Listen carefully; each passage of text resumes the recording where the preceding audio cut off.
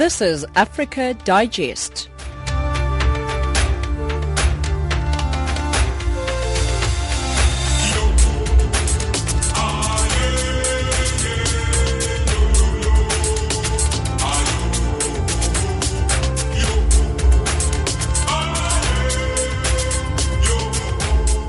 It's 1700 hours Central African time.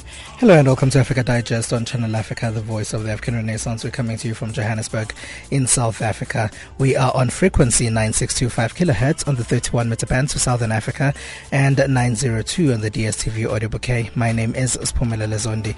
In studio with me is Joala Natulo. We also have Wesani Matebulo, who has your economic news. Figile Lingwadi has your sport. Let's take a look at the top stories on Africa Digest. New Tanzanian president confronted by a myriad of challenges as he begins his 5-year term. AGOA treaty between South Africa and the US is in jeopardy. In economics, MTN Group CEO falls on his swords following the scandal in Nigeria. And in sports, Kaizer Chiefs goalkeeper, the Brilliant Khuzwayo, called up to the Bafana Bafana squad. Let's get the news from Joala Natulo first.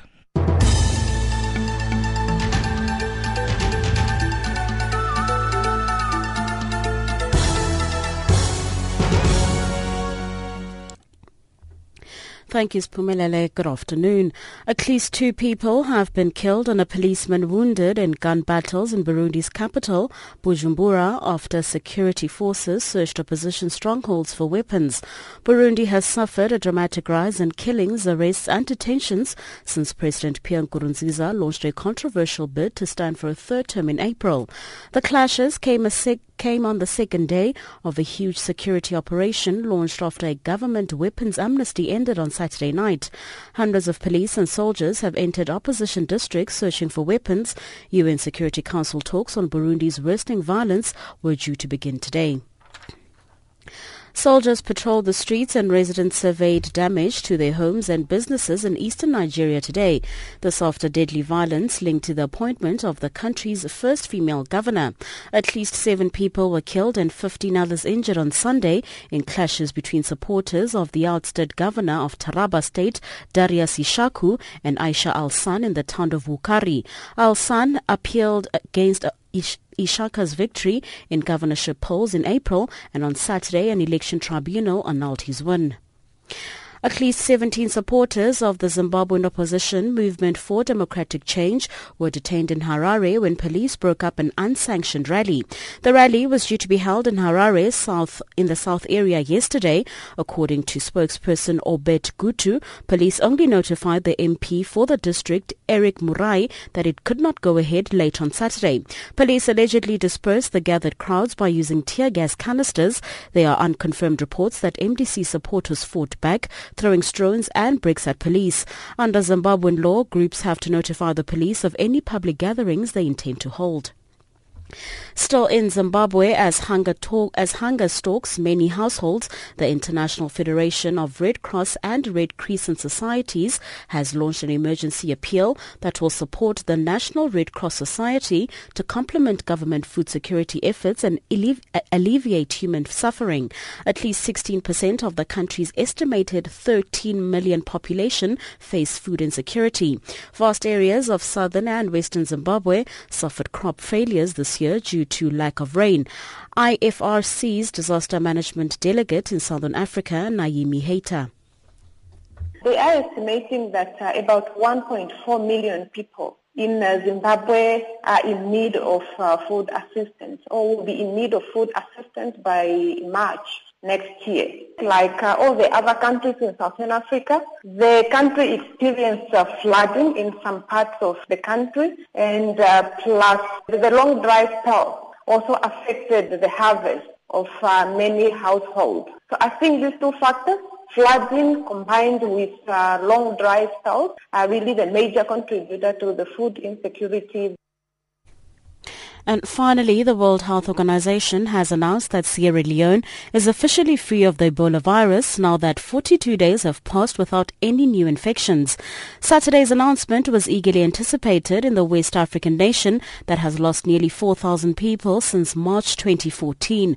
Meanwhile, the International Federation of the Red Cross and Red Crescent Societies is calling upon all West African countries affected by the epidemic to integrate trained responders into their community-based healthcare systems. Emergency Health Coordinator for the Ebola operation, John Fleming.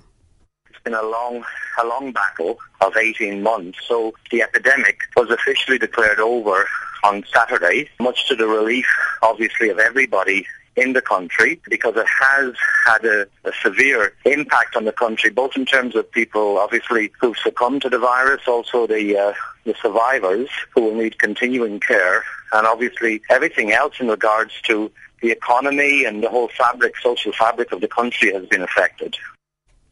I'll be back with headlines at 5:30 Central African Time. For Channel Africa, I'm Jolani Tulo. Africa Digest.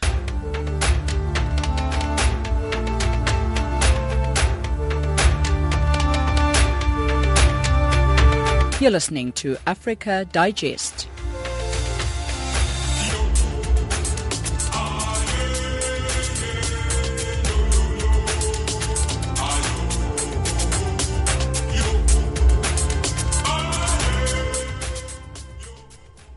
(17:06) Central African Time. Let's start in Tanzania, a country that just had elections recently. It's 4 days after a new president of Tanzania, Dr. John Magufuli, was sworn in to lead the United Republic of Tanzania, taking over from his predecessor, President Jakaya Kikwete. Magufuli is assuming the office with high expectations from Tanzanians who are said to be challenged from various issues, including corruption, lack of employment, shortage of clean and safe water, and good education. Our correspondent in Dar es Salaam, Gabriel Zakaria, reports on the journey ahead of a new president. It was pomp and pageantry last week as a new president of Tanzania, Dr. John Magufuli, took the oath of office. As the initiation ceremony progressed through the day, however, it would have been apt to imagine how the new president started to feel the weight of Tanzanians' hopes and expectations on his shoulders. And the road ahead is rough, with a litany of challenges, from rampant corruption to poor social services delivery. Almost everything needs improvement. Starting with the corruption, Dr. Magufuli's first challenge is on putting the brakes on grand corruption and make efforts to find justice by prosecuting culprits in past corruption scandals. Efforts to prevent future scandals might risk appearing superficial if he will not create the impression that he is correcting past injustices as far as mega corruption is concerned. Dr. Benson Bana is a political analyst and a senior lecturer at the University of Dar es Salaam. Corruption in Tanzania is a scourge, it's a cancer that is in our country. What's important is to join the president, to give him support, to ensure that we have the appropriate structures, appropriate legal framework in place, and working. Corruption cannot be fought from one side, from the president only. Corruption is a cancer which requires the effort of all Tanzanians, the media, the civil society organization, the government, the legal framework. We all need a campaign. It's a cancer that is eating our social fabric. It requires the effort of everybody.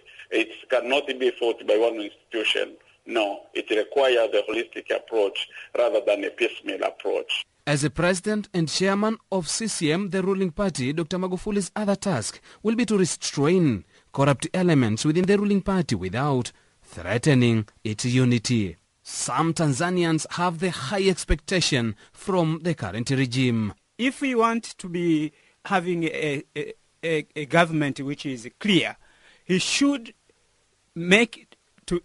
choose the ministers. His cabinet should not contain people who are corrupt, who are self-centered, who are not giving priority to the policy of the government. So if we manage to choose the cabinet of that nature, then he will succeed what we want, because he first he even said that he's going to make to introduce a court of corrupt. I think in the long run, I don't expect it in early stages. in the long run, I expect him to bring some changes in the system of Tanzania, because a lot of Tanzanians were complaining about the system of this country.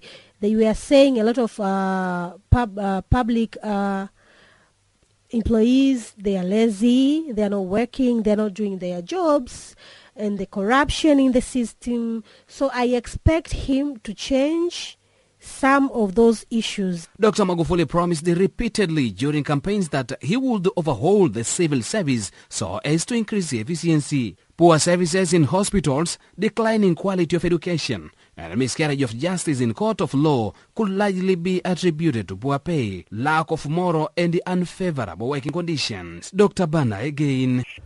They have the right president in the right position at the right time, and that is a credit to all Tanzanians.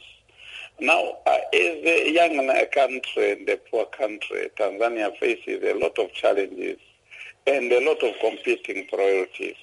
I think the first challenge for the president is to galvanize the nation. Campaigns normally turn around the country in ruins somewhat. People have divergent views. There have been exchange of bitter words, people calling names. We will have to settle the electoral dust for the good of the country. But the most pressing issue at the moment is the state of the political affairs in Zanzibar. Talking about the constitution, Tanzanians want a new constitution that is based on people's views. Tanzanians want to see a constitution that can facilitate the creation of better independent institutions and which consolidate the functions of the three pillars of state. What has evaded the system's past administration is the translation of fairly high economic growth into reduced poverty and improve the quality of life. This is the challenge Dr. Magufuli faces. Economists say one of the ways to do this is to attract that kind of investment that create jobs, trigger growth of other sectors, and boost adoption of new technology and innovation. Reporting for Channel Africa from Dar es Salaam, Tanzania, this is Gabriel Zakaria. Human Rights Watch says the Ugandan government should ensure a level playing field free from abuse for all voters and candidates during the 2016 presidential election campaigns. This as presidential campaigns begin today for the election schedule for February 18. The organization says that this campaign period is a critical opportunity to avoid the repression, violence, police brutality and recriminations of past campaigns. More from Leslie Lefko, who is a senior researcher at Human Rights Watch. Well, we're concerned that we're going to see a repeat of some of the patterns we've seen in past campaigns. And, I mean, this includes, for example, a lot of restrictions on the media, and of course the media are a critical component of the pre-election period, and the ability of opposition parties and candidates to access the media is a hugely important element of a level playing field. So we've seen in the past, and even in the last weeks leading up to the opening of the campaign period today, we've seen, worrying signs of the same kinds of repressive tactics that we've seen in the past. So not just restrictions on the media, but also breaking up rallies. For example, even in the past few weeks, there have been some, sort of informal groups of demonstrators and supporters trying to meet in various parts of Uganda, and these have been broken up, sometimes quite brutally, by police using tear gas. So these are worrying signs, and we hope that the government changes tack and allows opposition parties, to operate in the way that they're entitled to do in the coming weeks and months. Now, Leslie, obviously a lot that you're watching out for during this time. And in your view, really, how should the government ensure that there is that level playing field that we're looking for? Well, I think there's a number of steps. I mean, obviously, with regard to the media, allowing the media, and particularly radio, to operate freely without the kinds of restrictions we're seeing. I mean, for example, even already we've seen restrictions on call-in talk radio shows, which are a very important way for, ordinary Ugandan citizens to discuss political issues, to be able to voice their views. And these kind of restrictions we'd like to see lifted. But also, of course, the police have a critical role to ensure that opposition parties can campaign, can conduct rallies without interference, and securely without attacks, whether from ruling party supporters or in some cases from police themselves. So I think there are a number of concerns. There's also one other thing I'd like to mention is we're very worried about a proliferation of what the government is calling crime preventers. And these are youth in many cases, or people who seem to be recruited, and they don't really have any formal mandate, but there seems to be a link between the police and these so-called crime preventers, and apparently potentially a political link, since there seems to be linkages to the ruling party or ruling party's officials in some cases. And this is a worrying thing that we're very concerned about.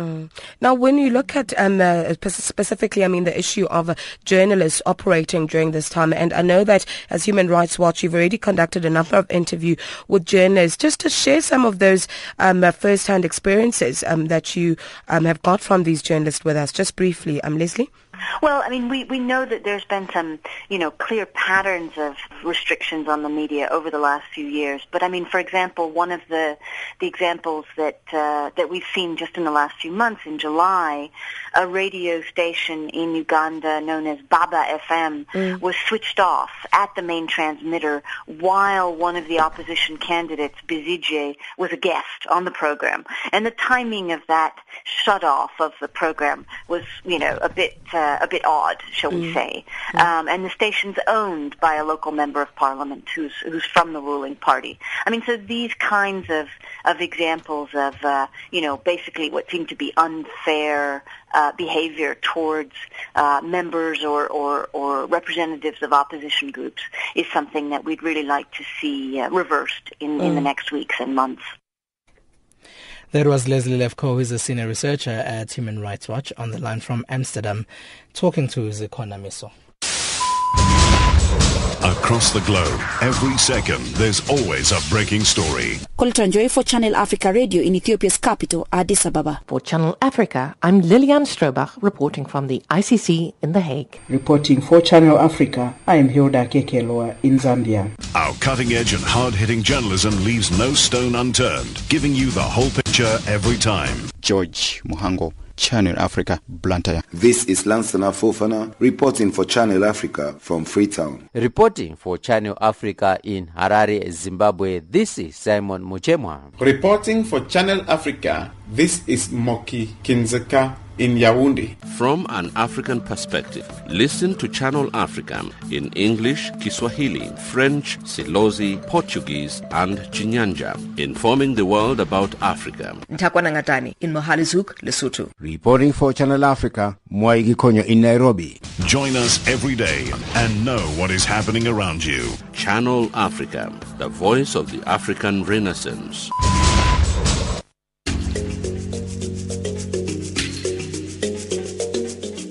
This is Channel Africa, South Africa's only official international public radio station on shortwave, internet and satellite.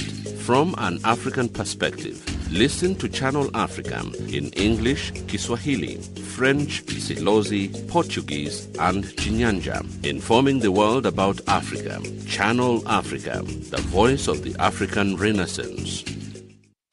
17:18 Central African Time. Remember that you can find us on Channel Africa 1. It's Channel Africa numerical 1 on Twitter. If you want to write to us on email, we are on info@channelafrica.co.za. That is info@channelafrica.co.za. Channel Africa, the voice of the African Renaissance. Now, some unemployed Cameroonians are using bees to transform the lives of many people. The initiative was started by Awanga Timote, a 42 graduated from university who 20 years ago had no job and decided to return to his village and uses bees nature has provided in quantities to produce honey. Channel Africa's Mokikinzeka reports.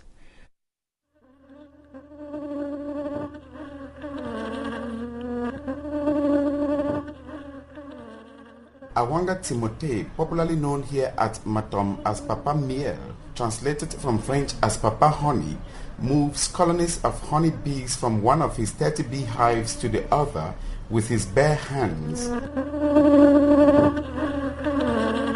He says he owns about 500,000 bees and believes each of them knows him. Donnez à vos abeilles l'habitude de les visiter. Elles finiront par vous reconnaître à travers l'odeur. Elles ne vous piqueront pas. He says people should make it a habit to visit bees regularly so that they will be able to know and communicate with the bees without the bees stinging them. He says the first time someone visits them, he should stand a few meters from the hive and repeat the exercise for several days, and that thereafter they go closer to the hive and open it, and the bees will know that the people are visiting them. Vous y allez, après prenez l'habitude d'ouvrir. Elles vont s'habituer que vous les rendez visite et elles ne vous feront plus de mal. Timothée left the University of Yaoundé 20 years ago after obtaining a bachelor's degree in geography. He spent 2 years in Cameroon's capital city Yaoundé looking for a job in vain and decided to return to his native Maptom, 70 kilometers to the south of Yaoundé. He says he decided to make a living from bees, as has provided his village in abundance. Le premier charme d'abeille qui est le plus facile, c'est la cire d'abeille elle-même. He says the first bee charm is the bee's wax, that someone who wants to engage in the business should keep somewhere in the forest and the bees will be attracted. He says the second thing to do is to collect a few bees that wander about in nature and keep them in a hive. The bees will attract others. Chercher les abris dans la nature. The 42-year-old now takes care of his wife and 4 children thanks to bee farming. He has also trained several hundred Cameroonians, including 30-year-old Dieudonné Zanga, whose first day in Timothée's bee farms was the day I was visiting.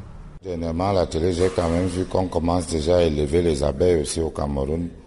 Dieudonné Zanga says he recently watched a TV report in which bees were being reared in Cameroon to facilitate access to honey. He says he was made to understand that honey has a promising future because it is therapeutic and it can treat wounds, is used by diabetic patients and many others. And so he decided to be trained to produce honey because they do not have it in sufficient quantities in Cameroon. J'ai trouvé le miel naturel parce que il se fait de plus en plus rare. The government of Cameroon has been using Awanga Timothée's bee farms as pilot centers for bee farming. Through his success story, Cameroon now considers honey as one of the non-timber forest products in poverty reduction and biodiversity conservation. The country's livestock minister, Dr. Tiger, says bee farming is being encouraged in all agriculture training centers in the country, not only for job creation and revenue generation, but also for conserving the environment. Ce centre forme des jeunes qui sont destinés à pouvoir pratiquer. He says the centers train youth not only to become bee farming professionals, but to be able to create jobs and eventually become big entrepreneurs who can train other jobless young Cameroonians to economically empower themselves. Producteur et mais en tant que créateur d'emplois. Cameroon's Ministry of Agriculture estimates bee business employs about 20,000 farmers and contributes at least 30% of their annual incomes. But constraints of hive construction difficulties, lack of storage and processing equipment, bushfires make it more difficult for bees and honey to be transformed into money and wealth. It is not yet known how much honey the country produces because most of the honey is produced in small quantities and sold mostly in local markets. Reporting for Channel Africa, this is Moki Kinzeka in Yaoundé. Across the globe, every second, there's always a breaking story. Koltanjoy for Channel Africa Radio in Ethiopia's capital, Addis Ababa. For Channel Africa, I'm Lilian Strobach reporting from the ICC in The Hague. Reporting for Channel Africa, I am Hilda Kekeloa in Zambia. Our cutting-edge and hard-hitting journalism leaves no stone unturned, giving you the whole picture every time. George Muhango, Channel Africa, Blantyre. This is Lansana Fofana reporting for Channel Africa from Freetown. Reporting for Channel Africa in Harare, Zimbabwe, this is Simon Muchemwa. Reporting for Channel Africa, This is Moki Kinzeka in Yaoundé. From an African perspective, listen to Channel Africa in English, Kiswahili, French, Silozi, Portuguese, and Chinyanja, informing the world about Africa. Ntakwana Ngatani in Mohalizuk, Lesotho. Reporting for Channel Africa, Mwai Gikonyo in Nairobi. Join us every day and know what is happening around you. Channel Africa, the voice of the African Renaissance. 17:25 Central African Time right here on Africa Digest. 3 leading South African tourism companies have joined the growing list of fair trade tourism approved operators entitled to market fair trade holidays. Sharon van Wyk of Fair Trade Tourism says her organization is delighted to welcome newly approved operators on board and look forward to working with them to promote the fair trade and fair trade holiday brands. Well, it's significant in terms of the fact that we are actively building our association with approved tour operators who are, through their approval, are able to market fair trade holidays. Fair trade holidays are holiday packages which offer at least 50% of their bed nights which will be spent in fair trade tourism certified businesses. So from that perspective, it's an added bonus to the fair trade holiday brand because it offers tourists and travellers a way to choose holidays which are going to be giving back and dispersing benefits directly to communities and to all the clients who are involved in those holiday packages, thereby helping to build the fair trade tourism brand, helping to spread the benefits of tourism across the board. Looking at the Livingstone Safari in particular, what do they offer in special when it comes to issues of fair trade in tourism? Well, what Livingstone Safari is doing is operating in an ethical and sustainable fashion by choosing products that it works with and markets to put together holiday packages throughout Africa. And what that is doing is it's putting together packages, the products that it uses, it's operating in an ethical way because it's choosing products which it knows are sustainable, responsible tourism operators. So, for example, if you wanted to have a holiday in Madagascar or in Tanzania, then Livingstone Safaris would be looking at choosing products as part of that holiday package which are both ethical and sustainable and ensuring that the principles of fair trade tourism are adhered to in everything that they are doing. They've been doing this for a long time since they started operating, so they're specialising and adapting their business model to take account of the rise in awareness of sustainable, responsible tourism from a tourist's point of view. Tourists these days need to know that their valuable tourism spend, which often, they work hard all year to save up money to go on holiday, and they want to know that that money is being spent wisely. Is it the same can be said about Southern Africa 360? Yes. All of the operators that are approved have a similar sort of approach to ethics and sustainability in the products that they put their tourism packages together with. It's a concerted effort by tour operators to start supporting products which are doing the right thing and offering that mark of a good holiday. What's the criteria for them, including Journey in Style? Those are the 3 newest members, but we do have a wide range of tour operators, and you can see on our website, www.fairtrade.travel, we have a long list of tour operator partners, not just in South Africa, but internationally, who adhere to the principles of fair trade tourism and who are allowed to package fair trade tourism holidays. How do you check that they adhere to those principles? Well, obviously, we have to inspect the packages that are put together. They have a certain number of tourism packages which are marketed under the Fair Trade Holiday brand, must have a minimum 50% bed nights spent in Fair Trade Tourism certified or mutually recognised properties. Now, we have mutually recognised properties in Seychelles and in Tanzania, which adds to the spread of the Fair Trade Holiday brand. There are certain criteria that have to be met. There has to be a principles, approval process. They have to conform to a code of conduct, and that is checked against checks and balances within fair trade tourism. So do they have some of the communities where they operate benefiting from their operations?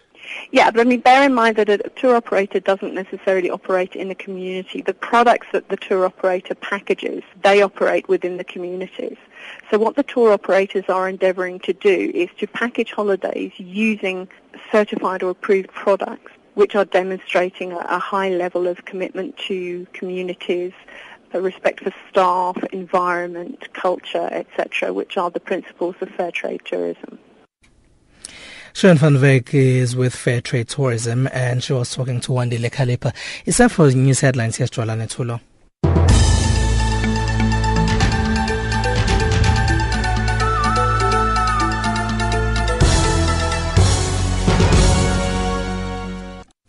Thank you, Spumelele. Making headlines, at least 2 people have been killed and a policeman wounded in gun battles in Burundi's capital, Bujumbura, after security forces searched opposition strongholds for weapons.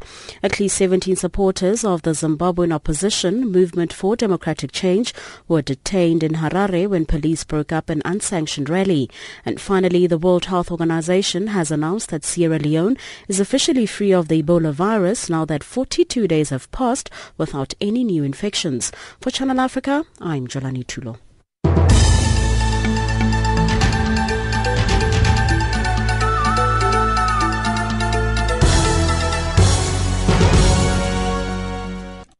17:31 Central African Time. You're still listening to Africa Digest with Ms. Phumelele Zondi. I'm going to be with you until 1800 hours Central African Time, and you can find us on Twitter. We are on Channel Africa 1. You can also send us emails, info@channelafrica.co.za. If you can't get hold of us, you can also find us on the DSTV audio bouquet. We are on Channel 902 over there. Now, South Africans have been left with more questions than answers following President Jacob Zuma's statement that he believes his party, the African National Congress, comes before the country. Zuma was speaking to delegates at the ANC elective conference in the province of KwaZulu-Natal over the weekend. Zuma has said the country needs a conscious organization which can take the people to their destination. This is not the first time that Zuma's comments have raised eyebrows. In 2008, he declared that the ANC would rule until Jesus comes back. To talk to us more on this, we're joined by constitutional law experts from the University of South Africa, Professor Shadrack Kuto. Professor Kuto, hello and welcome. Thank you very much, and your listeners too. All right. Professor, could you just tell us what the implications of President Jacob Zuma's statement are for the country? Well, I think the statement is baffling. It doesn't seem to be rational. And indeed, for a head of state of more than 50 million people, and people who struggled for so long, to have a head of state, the symbol of the nation, saying that the ruling party is above, in many ways, above the government and the state, is something that is, as I've already indicated, baffling, but also very, very disturbing indeed. I think that we don't live in a one-party state where the party is totally infused with the government or with the state. This is a multi-party democracy written very well in the Constitution. We are pursuing constitutional democracy. Anything which does not conform to the Constitution, whether it is by the ruling party or even the president himself, will be null and void. And from that point of view, to indicate that the party is more or less above the Constitution, I think is something that he will regret, and it is going to do quite a bit of harm to his image as a leader, but also to the ruling party to some extent. But Professor Kuto, what about the justification that President Jacob Zuma could have been within his rights as he was addressing African National Congress delegates? That doesn't matter. He can be addressing anybody, even if you are in charge and you, or in any organization, and you say that that organization should be considered to be above the state. I think it is something that is unimaginable, but it has already happened. So the question is what's going to be damage control to be able to deal with such occurrences. Because if we hear it very often, the ordinary member of the ANC would begin to think that the ANC is above the state. Do you think that the ANC should react to the public criticism of the statement, or they should basically ignore it? I don't think that they can all ignore it. The ANC has about 1 million members, and not all of those will really take this lying down. They will express themselves, but the structures of the ANC may not do so as structures for obvious internal political struggles that are going on at the moment. But I believe that it is something that responsible leaders within the ANC probably will begin to do a bit of damage control and try to clarify and say that probably that's not what he meant, but he said it openly. And I think leadership also requires what you choose to say to the public, because it's not just an ANC meeting. It was also something which was shared by the public because it was covered in the media openly. Now we know that the president did say that the ANC comes before the country, but has the president ever acted in a manner that shows that he really believes that the African National Congress comes before South Africa? Well, I think it is a paradigm of thinking among leaders, some leaders who are in many ways busy with power and believe, therefore, just as you mentioned in the introductory statement, we had all right, Professor Guto, there's sorry, Professor? Rule until Jesus comes. Professor Guto, I'm going to disturb you there a little because there's a bit of background noise which sounds a bit like the wind that you're starting to get right now. I'm going to ask you if maybe you can just move a little bit or close the window a little bit before you then... I'll close the window. All right. I'm traveling, yes. All right, thank you very much.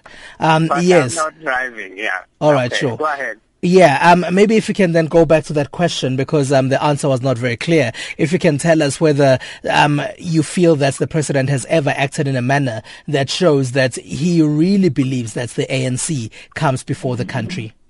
There are some leaders who, as I've already indicated, get busy with power.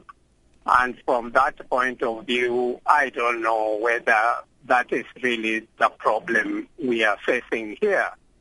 But be that as it may, as you mentioned in your introductory state, that before he had said that the ANC will rule until Jesus comes.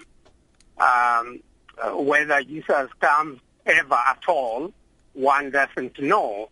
But I think it is that kind of thinking that the ANC is there to rule forever, which is wrong in history for somebody who is in a party calling itself leftist, which analyzes phenomena from historical and lexical materialism, know that changes occur.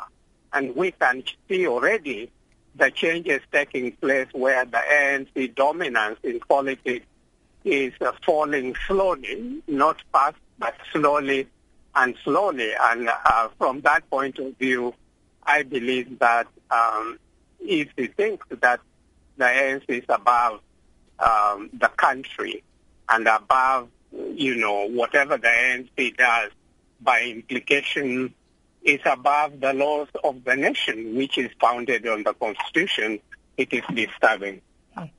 There are local government elections coming up pretty soon. Would you say that voters will take this into consideration when they're going out to vote and maybe decide on whether they believe the president and what he said, or when they are making their mark? Well, I think it is up to the leadership within, and particularly the elderly ones, but also the youth who have, I think, been contained at the moment. They should have expressed themselves. And one hopes that it will be a debate within the ANC on how does the party project itself, even if it is a ruling party. And the idea that when you win elections, as the ANC did, with something like 62% of those who voted, which is a small minority of the population of South Africa, you think that you are therefore chosen by all South Africans or a large majority of the population. It is something which is disturbing, to say the least. Well, wouldn't you say, though, that when the president makes statements like Jesus comes back, or when he says that the ANC comes before the country, would you say that he is not within his rights, as you have said, that the ANC, when it comes to elections, does get over 60% of the votes each and every time? Well, I think I've already indicated that the people who vote are a small minority of the total population. Even that is the case, Professor Kuto, but those that do vote, out of that small number, it doesn't mean that your support is overwhelming in the population as a whole. I think people have to analyze that. But even though that's the case, is it not the people that then go out to vote that will really decide on leadership in the country, as opposed to people who choose not to vote?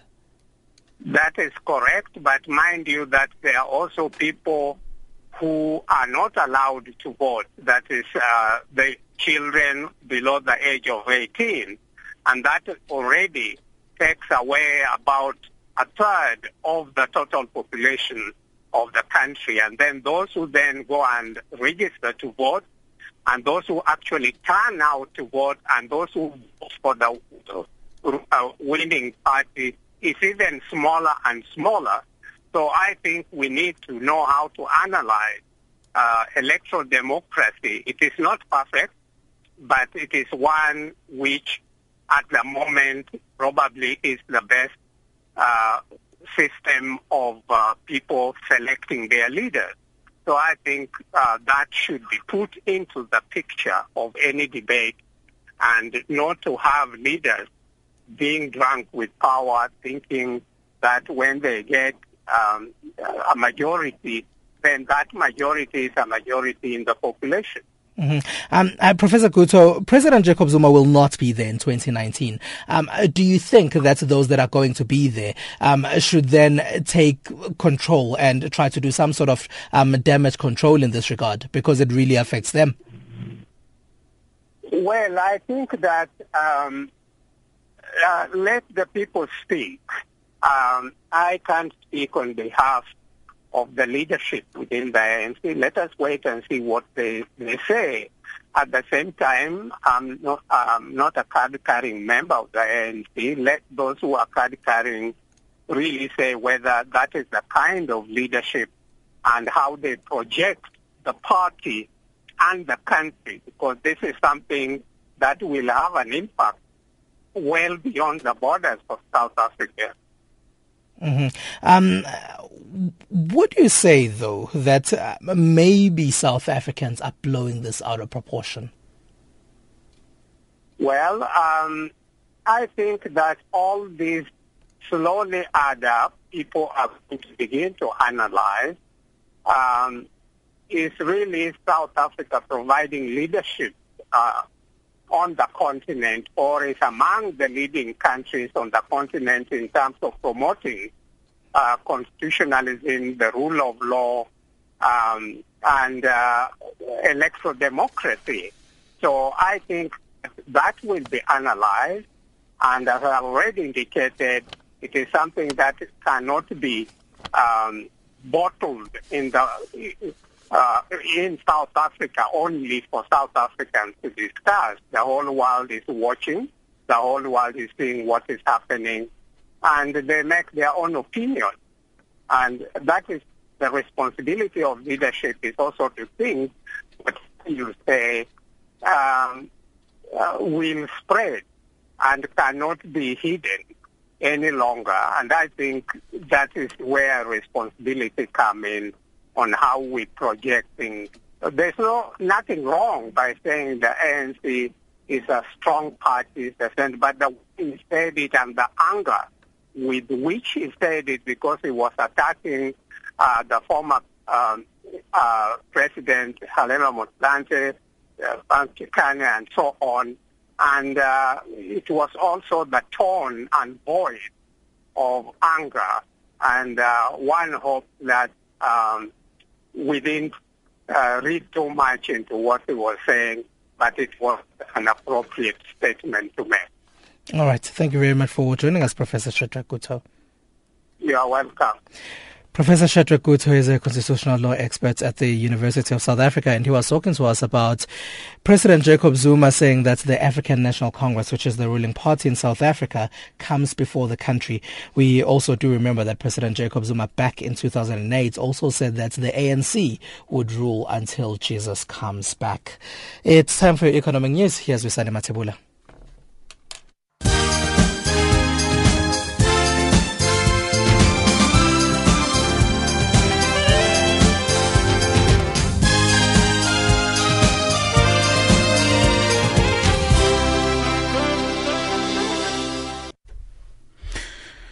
Good evening. The largest shareholder in MTN Group, the Public Investment Corporation, or the PIC, wants more people to take responsibility for the $5.2 billion fine imposed on the cell phone operator by Nigerian authorities. The fine was imposed for failing to cut off users with unregistered SIM cards. MTN CEO Sifisa Dabengwa announced his resignation earlier on today. PIC Chief Executive Daniel Machila says a lot more people need to take collective responsibility for the giant fine imposed on MTN Nigeria. Meanwhile, the Communications Workers Union has called for a thorough investigation into the whole matter. CWU's General Secretary Aubrey Chabalala. We should have had accountability and transparency. The stakeholders like ourselves have not been taken into confidence with regards to the matter. And that leaves even the investors, they're not so sure whether to go forward, so they will live in anticipation. It even puts the employment of our workers at risk, because once the investors pull out in their numbers, it can bring that risk into play. The timing of his departure raised eyebrows. MTN has not been vocal to say what really happened in Nigeria. Clearly there was no leadership or taking a full accountability to engage the Nigerian authorities if there was such an issue. And money sent home by Kenyans living abroad has increased almost 1% to $128.4 million in September compared to the same month last year. Known as remittances, the cash is a major source of foreign exchange for East Africa's biggest economy alongside tea, horticulture and tourism. Kenyans abroad typically send money to help their families and to invest in projects like real estate. Meanwhile, Kenya's tea output has dropped 14% in 9 months to September due to drought that hit the country at the beginning of the year. This according to data from the industry regulator. Kenya is the world's leading exporter of black tea, and the commodity is a major foreign exchange earner for East Africa's biggest economy. Vusinkosi reports. Output of tea in the first 9 months of 2015 fell to 271.5 million kilograms from 316 million kilograms in the same period last year. Kenya's tea exports also dropped. The differences in export and production figures usually arise from unsold tea held over from the previous year. Kenya experienced drought conditions early this year, which affected the output of tea, while processing factories received fewer deliveries. Tea production in the East African nation is expected to improve over the final quarter of the year due to more rain in most key growing areas. And South Africa's Competition Tribunal has approved a measure between JSE-listed company Pioneer Foods and Future Life Health Products with conditions. Pioneer Foods will acquire a 50% shareholding in Future Life. One of the conditions is that the joint venture is to be managed by Future Life founder and CEO Paul Sard. Another is that the merging parties must block any information flow from the joint venture to persons in the Pioneer Foods business who deal with competing products. The parties are also required to ensure that investment in the Pro-Neutral brand is maintained at its current levels for a period of 2 years after the measure. And your financial indicators now, the dollar trading at 14.14, South African rands at 10.47, Botswana Pula, and at 12.63 against the Zambian Kwacha. It's also trading at 0.93 to the British pound and 0.66 against the euro. Looking now at commodities, gold at $1,091, platinum $923 a fine ounce, and the price of Brent crude oil is now at $47.60 per barrel. That's your economics news.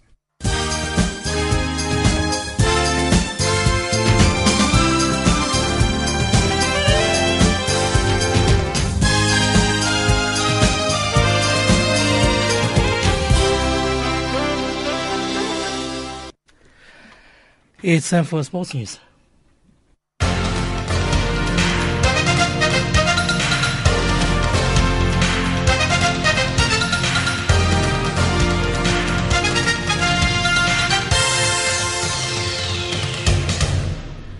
Now, sports update this hour. We kicking off with football news. South Africa's senior men's team depart for Angola on Tuesday morning ahead of their FIFA 2018 World Cup qualifier against the hosts. The match takes place at the Umbaka Stadium in Benguela this Friday. The return leg is set for the Moses Mabhida Stadium in Durban on the 17th of November. Speaking ahead of the team's departure, head coach Shakes Mashaba says they are aware that it will not be a walk in the park against the Angolans. It's not going to be an easy game.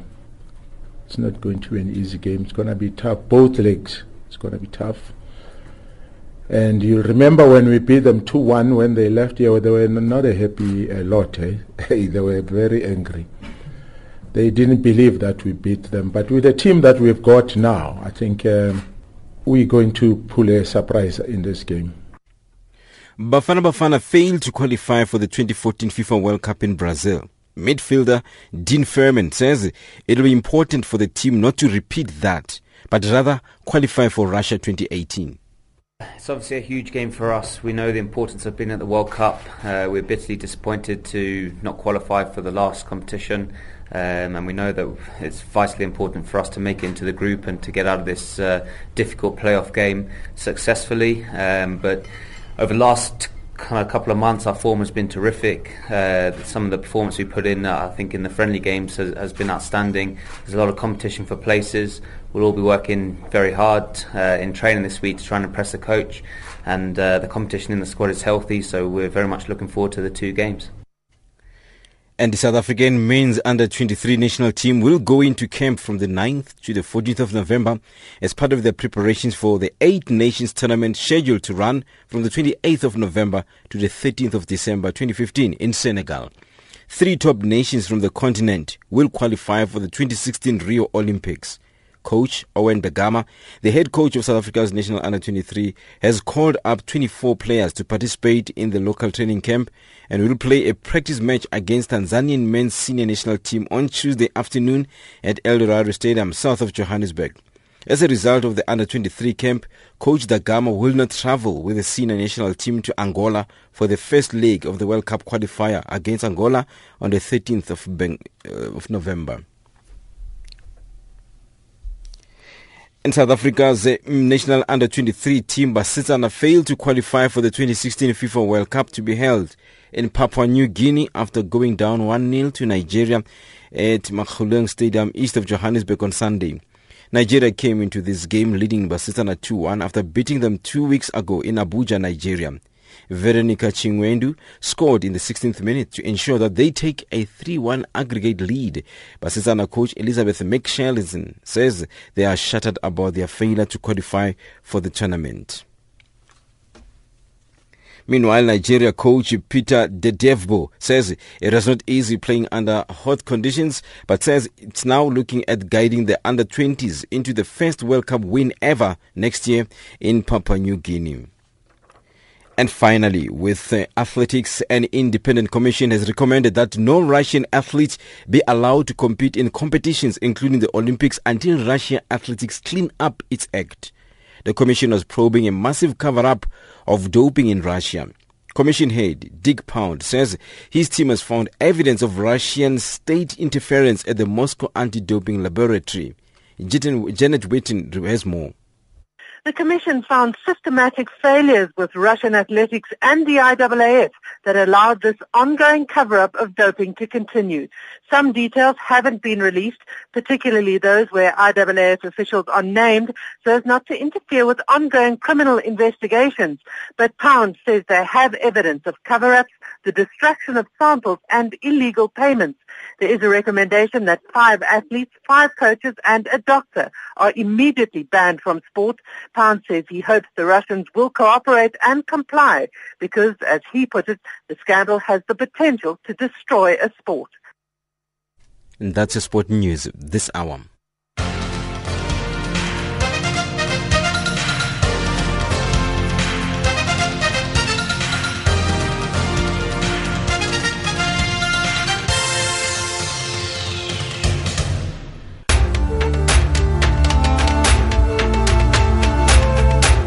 This is Africa Digest.